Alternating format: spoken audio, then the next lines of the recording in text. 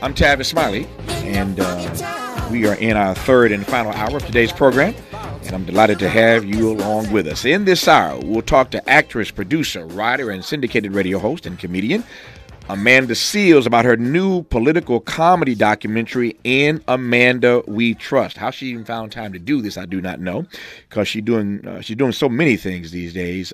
But I love her right to self-determination and she's a force when it comes to producing her own content, and I love that. I celebrate that. We'll talk about that in this hour, about being so independent in the stuff that she's pushing out. But this new documentary, again, it's a political comedy doc. It's called In Amanda We Trust. Here is some of the sound from the special, and then we'll get to Amanda.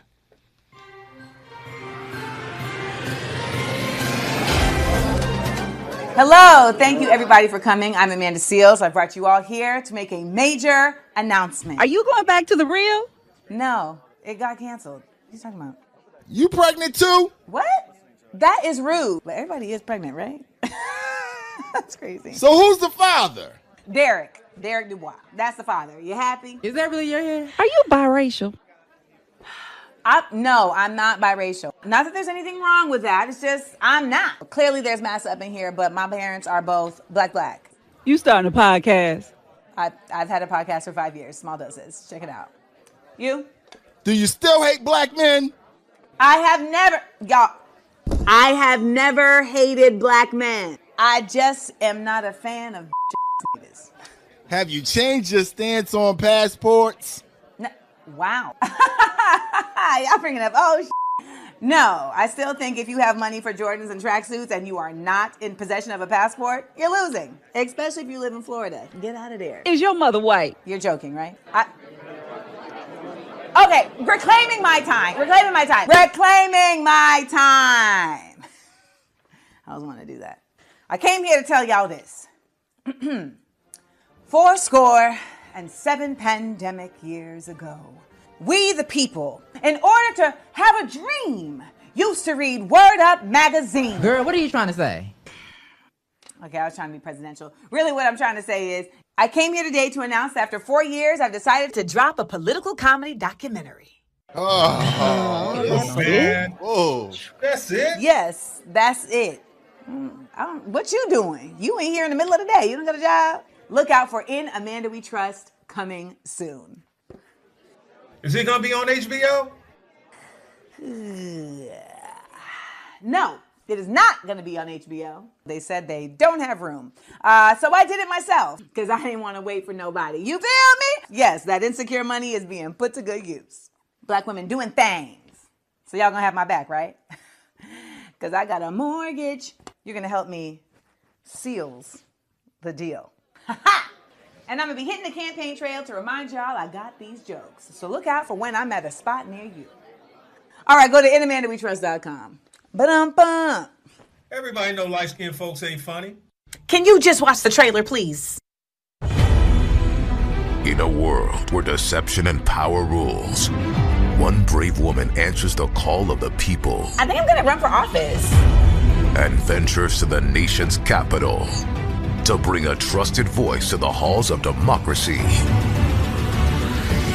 I mean, if I ran, do you think you would vote for me? Yeah. It depends. It depends. I came through because I wanted to get some insight from some folks who are already on the inside. And your afro is needed here. No one is going to believe me in this. You know what? You never told me, what are you running for? The question really is, what are we running to? I'm running to the people. How well do you think you know government? I went to school. I can answer a couple questions. How are you fighting the colonization? Are you doing martial arts? If I were in any office, from alderman to state senator to Republican, what Satan just flew into my mouth? DeSantis came in here, right? That's what happened. In Amanda We Trust, an unapologetically political comedy doc from Amanda Seales, coming soon to the internet. Hear that motorcade? That's Kamala going home. That could be me. In AmandaWeTrust.com. Well, it's really not coming soon. It actually came on Friday. And when we come forward, we'll talk to Amanda Seals about the new doc in Amanda We Trust on Tavis Smiley. Unapologetically progressive. Unapologetically black. You're tapped into Tavis Smiley. Let's get back to more of Tavis Smiley right now. Amanda Seals, I was saying to the audience a moment ago that I celebrate. I mean this sincerely. I am such a fan of the way you are approaching the growth of your career, and that is to say, doing things independently. I raise that because in the trailer that we heard somebody ask, "Is it going to be on HBO?" And you said, no, it's not going to be on HBO. They said they didn't have the space. So let me start by, first of all, saying congratulations, and by asking where it is that this spirit, this streak in you comes to do what you want to do on your own terms. Ooh, I think the spirit of that just comes from, well, one, I feel like Black women are accustomed to kind of just having to figure things out ourselves, because it's like the space we're very rarely considered when spaces are being created. Yeah. So we have to then create the space ourselves. And I think there's also just the idea that I know my tolerance for people and foolishness is very slim, Tavis. So if I'm doing it myself, I know that I can manage that in a far greater way than putting myself into a system, which, you got to kind of do both at present. Like, I'm not in a Tyler Perry situation where I just have enough wealth to just just kind of just be the captain of my own ship on all fronts. But I'm working towards that. And you all supporting allows for that to continue to thrive. Nope. Honored to do so. Let me get serious for a second here, and then we'll get to the comedy stuff here. We just had a conversation on this program before you came on in our last hour about a new poll that's out that you probably saw. You doing your own syndicated program these days, but there have been a number of these polls of late. But this one in the New York Times finds that never mind our political beliefs, most Americans these days agree on one thing: that we are failing as a nation. Democrats and Republicans apparently share a sense of doom. Many believe that our democracy is on the precipice of failing. Our democracy, put another way, is fragile. To quote Atlantic Star, it's a fragile situation that could fall apart at any time. So many of us, Republican and Democrat, believe that. What's fascinating about this poll, again, I just discussing this in our last hour, what's fascinating is that gender is the defining characteristic associated with this pessimistic outlook. Both Democratic and Republican women, and that includes, of course, many Black women, are more likely than their male counterparts to feel this sort of fatalism about our future. I hear your comment you made a moment ago that Black women have always had to figure things out for themselves, but apparently more women than men these days are feeling pessimistic about the future of this country, according to the data. What say Amanda Seals about that? I mean, I think that that's probably associated with the fact that there are still so many men that are in power. And, we are at a time where we're seeing a lot more awareness amongst women outside of this thought process that men are the ones who need to run things. And for a long time, that was really a shared concept by everybody, this kind of patriarchal acceptance that, men are the ones who need to lead. And it's like, well, okay, ultimately, I don't think it's a gender-based scenario in terms of who needs to lead. It's an individual scenario that we need to look at. And I think women are tired of feeling like there's a need to have more of a diverse mind state of people in place, but there's still a structural support that puts men at the helm. And when we as women are seeing men making decisions about our bodies, about children, about, who gets access to their rights, we're looking at it and saying, well, these are people that have always had access and they're still using their power to limit. So that is very disheartening. Let me again pivot once again here. You are smart, Black, and funny, as we all know. And I want to start with that first one. But you're really, really smart. And I raised this because I was in a conversation literally just last night about whether black people can handle smart radio. I mean, obviously, what we're doing here is unapologetically progressive, but it's smart. And we were in a real spirited conversation about whether or not our people are just conditioned and acculturated in a way where when you're doing radio, it's got to be with comedians. Let's face it, most of the black radio shows that are syndicated happen to be hosted by comedians, whether it's Ricky Smiley or Steve Harvey, D.L. Hughley, Amanda Seals. Yeah, run the list. All of y'all are comedians. And yet, I'm not casting aspersions on anybody else. You're really, really smart, and maybe smarter than all the other black comedians who are hosting radio shows. Shut up. Don't get me in trouble, I said it. You didn't say it. I said it. You didn't say it. So if anybody gets in trouble, it'll be me, and I'm used to that. And again, I'm not DL's my boy. He's on this station every day. The station, my home station in L.A. We run DL. Right. So that's my boy. I ain't dogging nobody. I'm just saying you're really smart, and I'm wondering what your read on that would be, whether or not when it comes to putting out content these days in a radio format, or for that matter, a television format, black people in particular are ready to receive not just the funny, but the smart, not just the comedy, but the commentary. What are you finding with regard to your syndicated program these days? I mean, I'm very pleasantly surprised with how often we are contacted by folks saying, thank you so much. This is the content that we need. Mm-hmm. And, having an appreciation for the balance that we strive for in terms of giving information as well as giving, some humorous insight. I mean, my comedy just in general is really grounded in how do I use humor to also teach and edutain. So I feel like it's a very natural thing, but ultimately, everything goes in cycles. We also came from an era where P.D. Green was saying what needed to be said on the air, right? So it's not like we haven't had folks before. And I think what we're seeing now, though, is that people are starting to realize and it's slow, but it's happening. They're starting to realize how dire a reality is of our rights and of this country's efforts to really roll back time. I think a lot of black folks are starting to open their eyes and see that their rights that they have can be taken. They were given.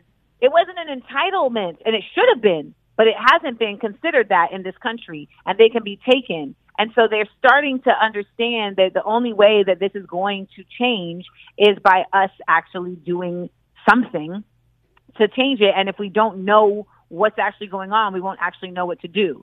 So I'm starting to see a lot more of a response, even with dropping the documentary In Amanda We Trust, which in its core is decisively wanting to get people curious and interested in how they can be involved in, civics. We don't have that as a part of our culture anymore. And we did. I mean, that was so much of the effort of the 40s, 50s, and 60s was getting black people to see, like, we have to consider voting. We have to consider government involvement as a part of our culture. There have been concerted efforts since Reconstruction to make us feel like that's not a part of our culture. And it's been effective.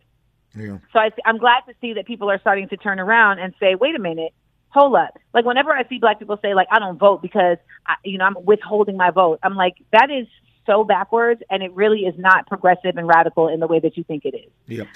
Trust me. No, I hear your point, and I agree with that. I hear the point you made a moment ago about civics. Now, I'm driving this conversation, or driving toward, rather, a conversation about your doc specifically. I want to get there. We'll do that in just a second here.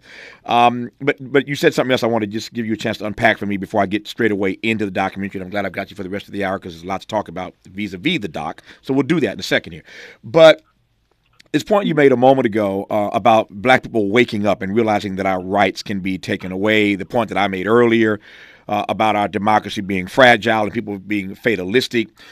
We had another conversation in our first hour today. Freddie Haynes, Dr. Frederick Haynes, who just took over from Jesse Jackson as the president of Rainbow Push Coalition. I love Freddie Haynes, brilliant brother, pastor of a major mega church in Dallas, just a great guy. I've known him for many years.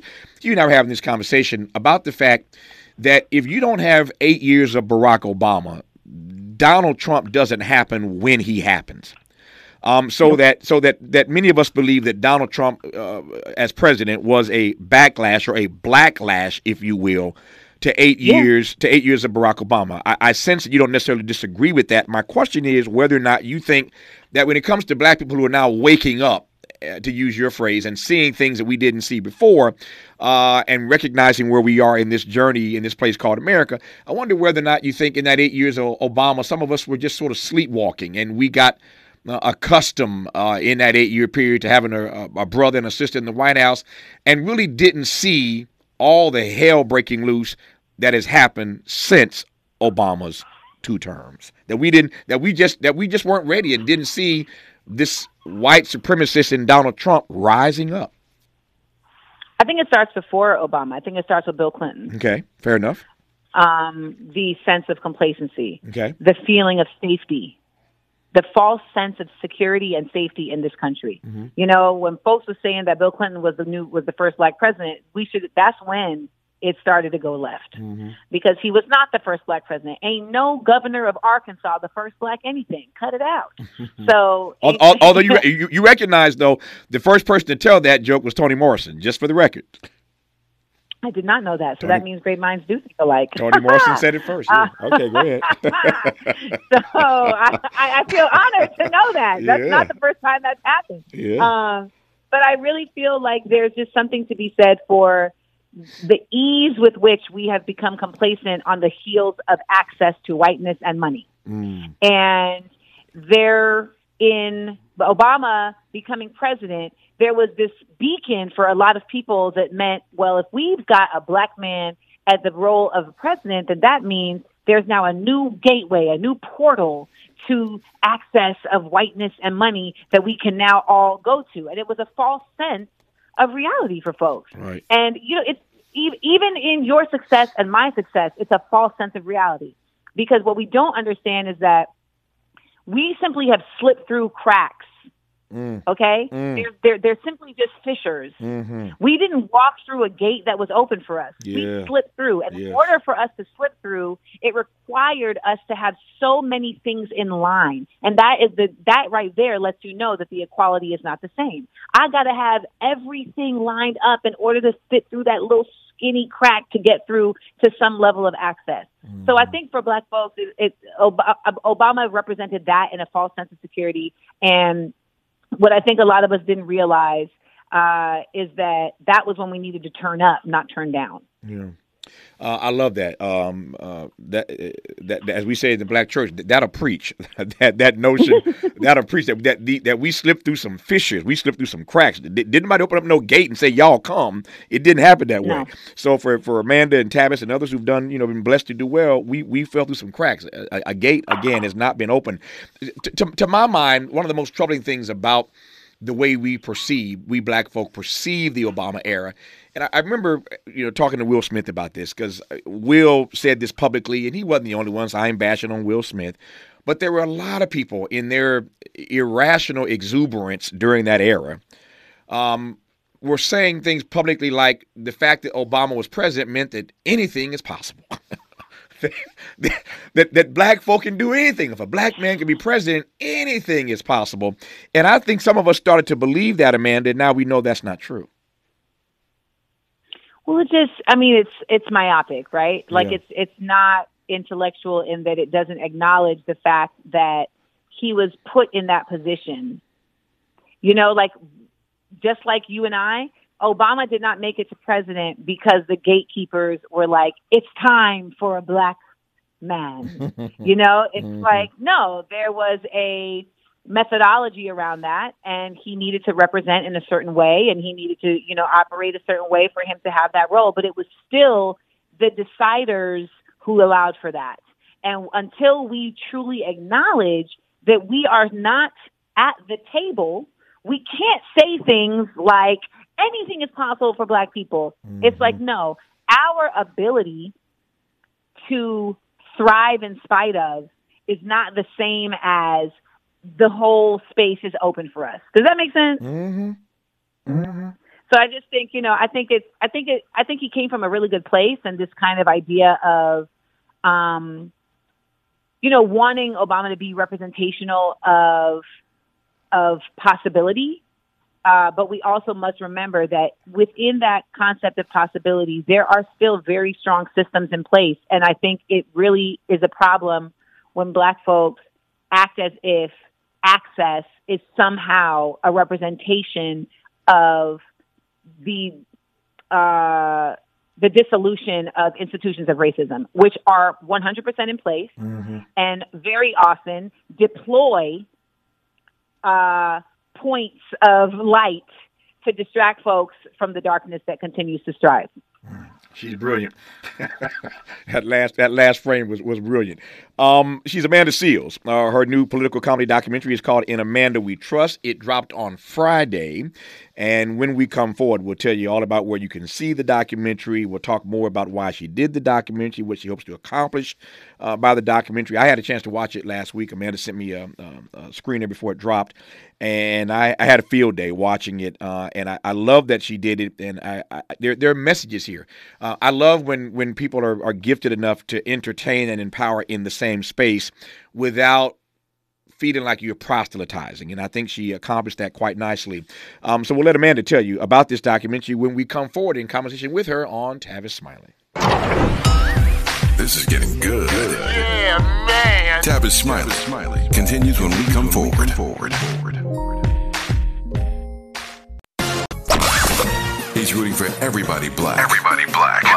More of Tavis Smiley coming your way right now. More of Amanda Seales coming your way right now. In case you've just tuned in, she has a new political comedy documentary out. It's called In Amanda We Trust. It dropped on Friday. It is funny, but it's also insightful, and I am pleased to be in dialogue right now with our friend and sister, Amanda Seales. So, Amanda, as I said, I saw the piece. I loved it. And there are some messages in here. Let me just start with a broad question about how you approached putting this together when you knew that there was a point to it. There was a message you wanted to get out, as I said earlier, but you don't want to politically proselytize in something. You want to be funny and you want to be entertaining. So tell me about your approach. So, this was actually one of those things where I just had to kind of follow where I was being pulled, because my original vision was to do a traditional stand-up special. And so that's how I went into this. I had my last special release on HBO in 2019, Abby Knowin', and, we had the pandemic, and there just hadn't been another opportunity for me to be back on stage. And so I said, you know what, I'm going to create that opportunity. I'm going to do a special. So then when I started the process of the special, though, it was like, even if you go to a studio, the numbers ain't the same as they were in 2019 in terms of what they want to pay for a special. They're also, like I said in the promo, HBO told me they didn't have room, which I found hilarious. And so I said, okay, I'm going to do this myself. But in doing it yourself, you also are going to have to not just pay to get it done, but pay to promote. And so it was at that time I realized, oh, baby, you're not wealthy. So how do you do this, at the level of your taste, but also at the level of your pocket? So I said to myself, okay, maybe I'll use some footage. So I had shot this set that I did at the Kennedy Center last year, and I said, okay, I'm going to use that, but then I'll go back to DC and I'll do some segments that I can put in between that, and that was my vision. But when we actually went to DC and we shot the segments, we realized that the segments themselves were so robust and so dense and actually told a story that needed to get out there, devoid of me just telling jokes on stage, which, don't get me wrong, like, my comedy is political, but it felt like this was this now had another level of texture to it and uniqueness, because I haven't seen anything like this documentary done by my peers. And so that felt more advantageous, and we decided to just scrap the stand-up. You hear stand-up in the documentary during the transition, but the actual purpose of the documentary took on a life of its own when we realized, you know what, we were pulled here to do this, but we were given something so much greater than we set out for. And so that's how it developed. And everyone who knows me and who has been following me on Instagram understands that my real true passion around how we can be politically involved and be the change that we wish to see is not inauthentic. And so this project allowed me to take that passion and put it into practice and create art, which is always the goal. You used the word purpose a moment ago. So what to your mind was or is the purpose of the doc? The purpose of the doc is to excite people, to make them curious, to get them engaged in the concept of we as a people involving ourselves in government, not just with voting and action, but also intellectually. Mm-hmm. We need to know how our government works in order to use it. And, in the simplest form, people say pimp the system. Mm-hmm. I'm not saying, but in reality, you can change that first word to whatever you need to, but ultimately you have to acknowledge that there is a system in order to dismantle it. And so this documentary is a humorous but also insightful look at just the basics that a lot of people don't know about in terms of the system, and a reflection for folks on some people that are within this system. So we interview Representative Bowman, we interview Representative Ilhan Omar, and they speak to what's going on behind the stages. I mean, I say stages, that was a Freudian slip, because I do feel like these politicians be thinking they're on stage. But behind the doors in Congress, right? Like, why are we not seeing bills passed? What is going on?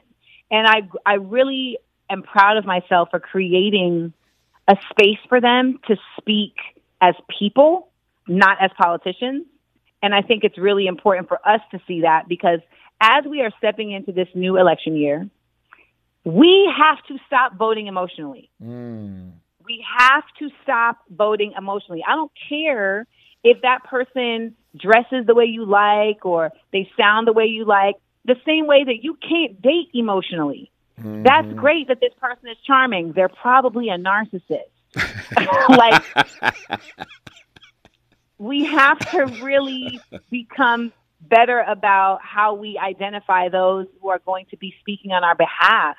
And we have to come from a healed place, and we have to come from a knowledge base. And so I hope that this documentary, it exposes that for some and makes them say, dang, I want to be a part of that. And for those who already feel like they're in that space, I hope it gives them even more of a boost to say, yeah, I got to be more vocal about this with my people, and with myself, and really like get back to the basics, because this is not something we haven't been at before. But when you asked earlier about like the Obama up things and how that made us complacent, I think one of the other ways it made us complacent is it made Black folks feel like, oh, y'all got this. Y'all got this government thing. We don't got to really be in this no more, because we did it. Our peoples had to die for us to vote, and we could vote. And now look, we voted. We got a Black man in office. What do we need to do now? We don't got to do nothing else. We do. Yeah. To your point about the representatives that you interviewed, I was waiting with bated breath when you asked this first question. It may have not been the first question, but certainly early. You're laughing, so you know where I'm going already. Yep. I was waiting for his answer when you asked him. You can tell me what the exact question was, but the point of the question was, so how well do you understand how this process works? And I was really struck by this answer from a member of Congress who says to you, I'm not so sure I understand how all this. Yeah, exactly. You know what I'm talking about, right? Take it away. Yeah. Take it away, man. Take it away. Well, I asked, Representative Bowman, how well do you feel like you know how government works? And he said, I would give myself about a C. I would consider myself a C student. And I was really shocked by that. So was I. Right? Because you're in it. Yeah. And he said, I'm not a constitutional scholar. He said, I do know how policy affects people. But in terms of how the inner workings of this place works, it is a learning curve. And I was shocked for two reasons. One, because I'm just like, how you in here? You don't know how to go. But then two, I was shocked by the willing to be transparent. Yes. The willingness to be transparent. Yes. Because that, I feel, is a shared sentiment by many people in Congress, right? Because the goalpost is always moving. And the other question I asked him is, well, who's it been easier to work with? 8th graders, because he used to be a principal, 8th graders or Congress? And he said it was easier to work with 8th graders. However, Congress people lie more often than 8th graders, more regularly on the record, and they should know better. And so, I think it spoke a lot to, and they continued, they expounded upon this further, just the ways in which the system as it is in place in order for bills to get passed and as legislation, in order for legislation to move, it's really a flawed system that, if you don't have the right folks at the helm, it just comes to a standstill, which is where we are right now. Yeah. No, I was, as you said, struck by his honesty, struck by his transparency. But I think if you talk to most folk who haven't been on the Hill for 40 years, they give you the same answer if they're being honest, that they're there, but understanding how this process actually works is a very different thing. And so, I appreciated his candor in that moment. We're talking with Amanda Seales. Her new political comedy doc is called In Amanda We Trust. More with Amanda Seales when we come forward on Tavis Smiley. More of Tavis Smiley when we come forward. More honesty than you can handle. More empowerment than you can imagine. You're tuned in to Tavis Smiley. Amanda Seales' new documentary is called In Amanda We Trust. In Amanda We Trust. We're talking about that and a few other things in this hour. Amanda, you said moments ago, and I want to come back to this, that we have to stop voting emotionally, which leads me to ask whether or not you think that's unique to black folk. Are we the only persons that vote emotionally? Absolutely not. Look at these fools voting for Trump. It's my question, exactly. So we have to stop doing it. But by us, you didn't mean just... repercussions. Yeah. But the repercussions of doing so affect us uniquely. Mm-hmm. And so we have to be we have to be smarter. Like, we talk about this all the time, right? Mm-hmm. That in order to break through those cracks that I talked about earlier, you got to be 2 times as smart. You got to work 2 times as hard. That hasn't changed. Mm-hmm. We do have to do that for our own survival. Like, we need to stop expecting these folks to think about us. And then we say to ourselves, well, I don't care if they don't think about us. We got to think about ourselves, and we're not going to worry about them. Baby, I'm trying to think of a metaphor on the spot to describe what that is. But it's like, that's like you in the middle of a basketball game and you just like, well, I don't got to dribble because I'm doing my own thing. Well, baby, they're going to leave you and they're going to keep scoring on you. So what are you doing? We have to be engaged. And I'm not saying that that's the only thing we have to do. I always say it's vote and. Mm-hmm. It is vote and. And, one of the metaphors I've been using lately is to speak about, like, the Berlin Wall did not come down from one side. Mm-hmm. It came down from both sides. All right? You need folks on the inside and the outside. Yep. I am not out here saying that, reform is going to fix this. I am not a reformist by any stretch of the imagination. But I do know that you got to be hitting it from all sides. And the only way to do that is to be supporting both sides. We have to be supporting those on the inside. We also have to be supporting the organizers and the activists on the outside, on the ground. And we have to be doing this from the ground up. Let me take that both sides metaphor and stretch it if I can. When you said both sides, you meant that, as you defined, as inside and outside. Let me stretch it and press you on whether both sides could also mean on the left and on the right. No. Okay. I expected you to cut me off real quick there, but tell me why. And I'm not naive in asking that, but tell me why you feel that way. I understand the agenda they're pushing. Tim Scott and Will Hurd, and Larry Elder. There are a few black people running right now for the GOP nomination, but why folk ain't kinfolk? I got you. I get it. But there are those who believe, who sincerely, earnestly believe that we ought to be on both sides of the aisle, and you feel differently. There's something that a lot of folks fail to acknowledge, which is the difference between the past and the present, right? We love to reference the past as some sort of explanation for what we should do in the present, right, without acknowledging that things change, okay? I will be the first to say there have been times where the Democrats and the Republicans look the same, where it's like, well, it's all white folks on both sides. It's all folks that are, corporatized and, bending to lobbyists. And I by no means think that Democrats are infallible by any stretch of the imagination. However, at the current present state where we are, it is absolutely under no uncertain terms that Republicans are only in support of corporate greed. They absolutely want to limit access to rights by anyone who does not follow their Christian white nationalist creed. And they are in no way hiding that they are in support of the NRA because the NRA is giving them bread, period. So it's like you can't just absolve those realities to make some general consensus of like, it's both sides doing, or both sides need to be. The Republicans have made their point clear. They have made their platform abundantly clear. The black men and women who are Republican are also in support of this white nationalist Christian rhetoric. Like, they are anti-black, and they have asserted it over and over and over again. So it's not even about race in that regard. It's about who's perpetuating that agenda. On the Democratic side, they simply are just not doing that. Yeah. And we have to acknowledge that. And it doesn't mean that the Democrats are the saviors. But I also want to just point out to folks, because we live in a nation that has by and large been functioning against or with a Christian mindset, right? Mm-hmm. Within Christianity, we can say that Jesus that's the head honcho, okay? Mm-hmm. It's Jesus and God. But it is this idea that there is one savior. Mm-hmm. And so we somehow have also applied that to government. Yeah, and we say, well, if we're like, well, this candidate, we need the right candidate.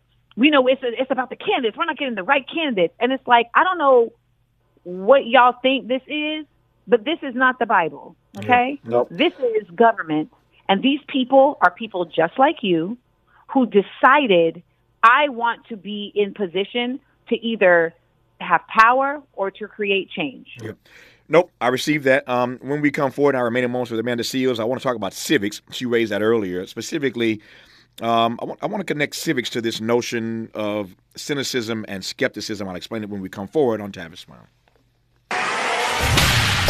You're listening to Tavis Smiley. Tavis Smiley. Ranked number 45 on the Heavy 100 list of the 100 most important radio talk show hosts in America.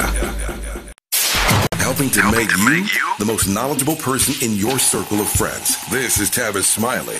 Just 3 minutes left here with Amanda Seals. 3 quick minutes. I want to do 2 things right quick in these 3 minutes. Number one, you mentioned civics earlier. I wonder how you get people to really focus or care about civics, Amanda, when, in my view, most fellow citizens have moved from being not just skeptical about government, but cynical about government.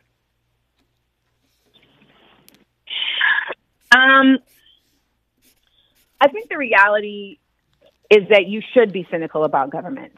And we need to remain cynical about government. And I don't think that's a problem. Okay. I think the cynicism is what should keep us engaged, and what should be, at the end of the day, the cynicism reminds us that we should not sleep on the job when it comes to getting the folks that are supposed to be in our stead working for us.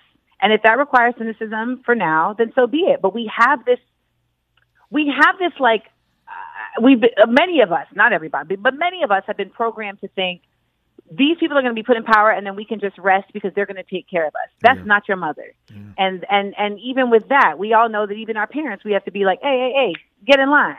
So the reality is that your politicians are working for you. And the same way that anyone else who's working for you, you have to monitor and say, hey, like, can we make these changes? Can we make these shifts? You know, that's an awareness that you have to have. For now, it's looked at as cynicism. The more involved we get, the more empowered we feel. It will transfer from cynicism to focus. In the last 60 seconds I'll give to you, I don't need to tell you how to do this. You do it quite well. So promote your doc and tell folk where they can see it. Do your Amanda Seals thing. Go ahead and seals the deal. So first of all, thank you as always, Tavis, for creating a space for me to seal the deal.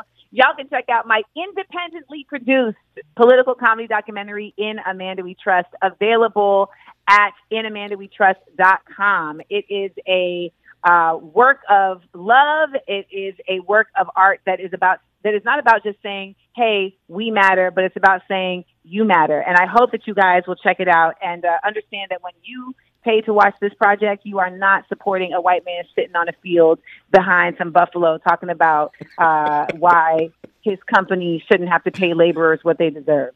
So check out inamandawetrust.com. Also, you can follow me on Instagram at Amanda Seals and check out my syndicated radio show, The Amanda Seals Show. She knows how to do it, and I ain't mad at her. Amanda, love you. Thank you for the opportunity. Congrats again on the powerful documentary, inamandawetrust.com. Talk to you soon, sis. Take care of yourself. Thank you. Peace, y'all. Thank you.